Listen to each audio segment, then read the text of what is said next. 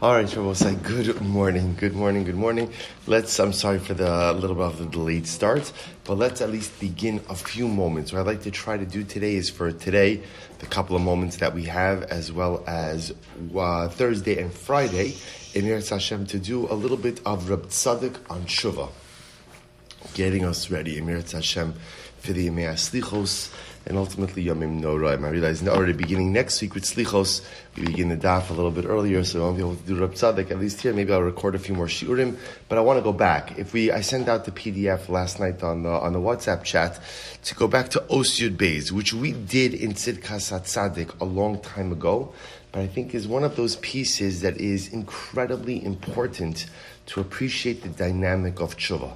So Reb Tzadok writes as follows. This is in Yud Beis. He writes, "B'tshuva yesh shnei inyonim." So let's actually take a look at the Be'urei Chasidus, because here we get a little bit of context and a little bit of background to what Reb Tzadok is trying to convey to us. So this is really an incredible piece. He says, "Matzinu b'Gemara b'reish brachas shatora mavdila ba'adam shenitma bein hava'as kaparaso lebein taharaso beherev shmasho." So remember again, interestingly enough, when it comes to tumah, right? When it comes to tumah of a person becomes ritually impure. So halacha l'maisa, there's two parts to the person's process. There's what we call hava'as kaparaso, the bringing of his kapara, which usually refers to a karban, and then there's taharaso beherev shmasho.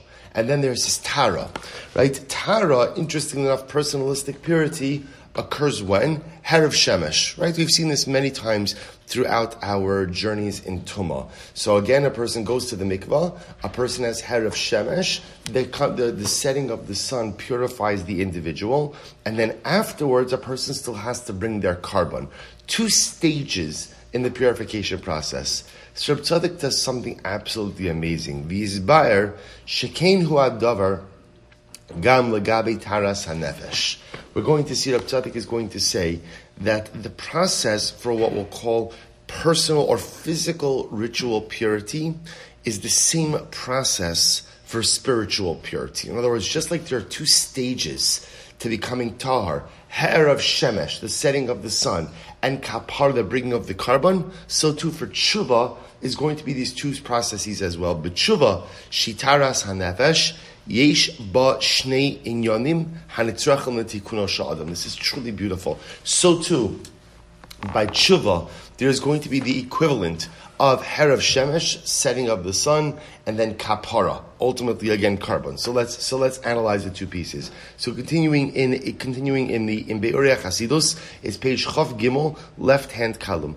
So the Reb Tzadok says, I understand when it comes to Tumah, I understand the two parts, right? Again, part one, setting of the sun, Herav Shemesh, part two, kapara karban. How is this reflected in the tshuva process? Listen to how beautiful this is. Aleph, lahashpia alav lahaba, liyos tov, v'lo lahamshich lachto.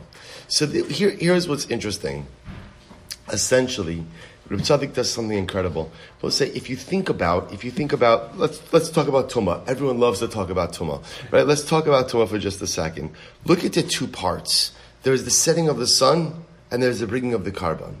So if you think about it, setting of the sun always represents what? Setting of the sun represents a closure of the day, right? Reb Tzadok wants to suggest that part of the process addresses the past. The bringing of the karban ultimately goes ahead and represents what? The future. So Reb Tzadok says, so too in the tshuva process, there are these two halakim. There's the past and there's the future. So says Reb Tzadok, Aleph, therefore in the tshuva, again, we'll fit it all together in just a moment. There's Aleph, lashpia alav lahaba, liyos tov v'lo lahamshich lachto. In tshuva, there is a lahaba process. There's a future-oriented process. The future-oriented process is that I mekabel upon myself going forward to be good and not to sin. And Beis, the tikun lenafsho min hapegamim shepagam bizman ha'avar.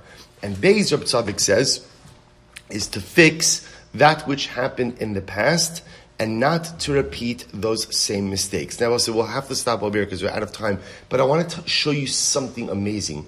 Do you notice something incredibly intriguing? What's intriguing?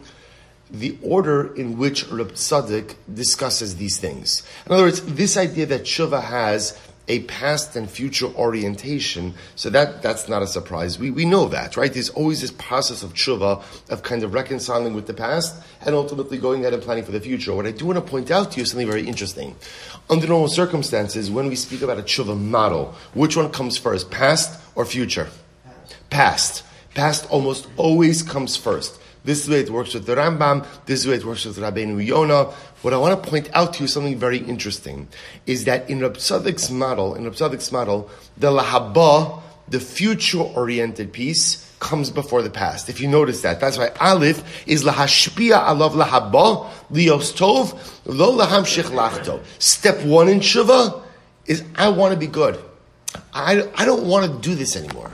I don't want this to be me anymore. I don't want to behave this way anymore. I want to be different going forward. And Beis is tikkun l'nafsho min hapagam shepagam bizman ha'avar. Beis is then to go ahead and say, you know what? But I have to reconcile with the past.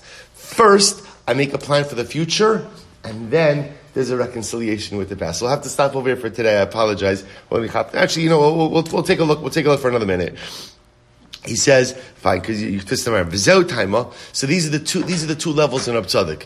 V'zeu taima. V'zeu remes hapnimi. Shbekach shetzarech ha'adam hatamei. Kegon zav u'metzora. Shnei dvarim.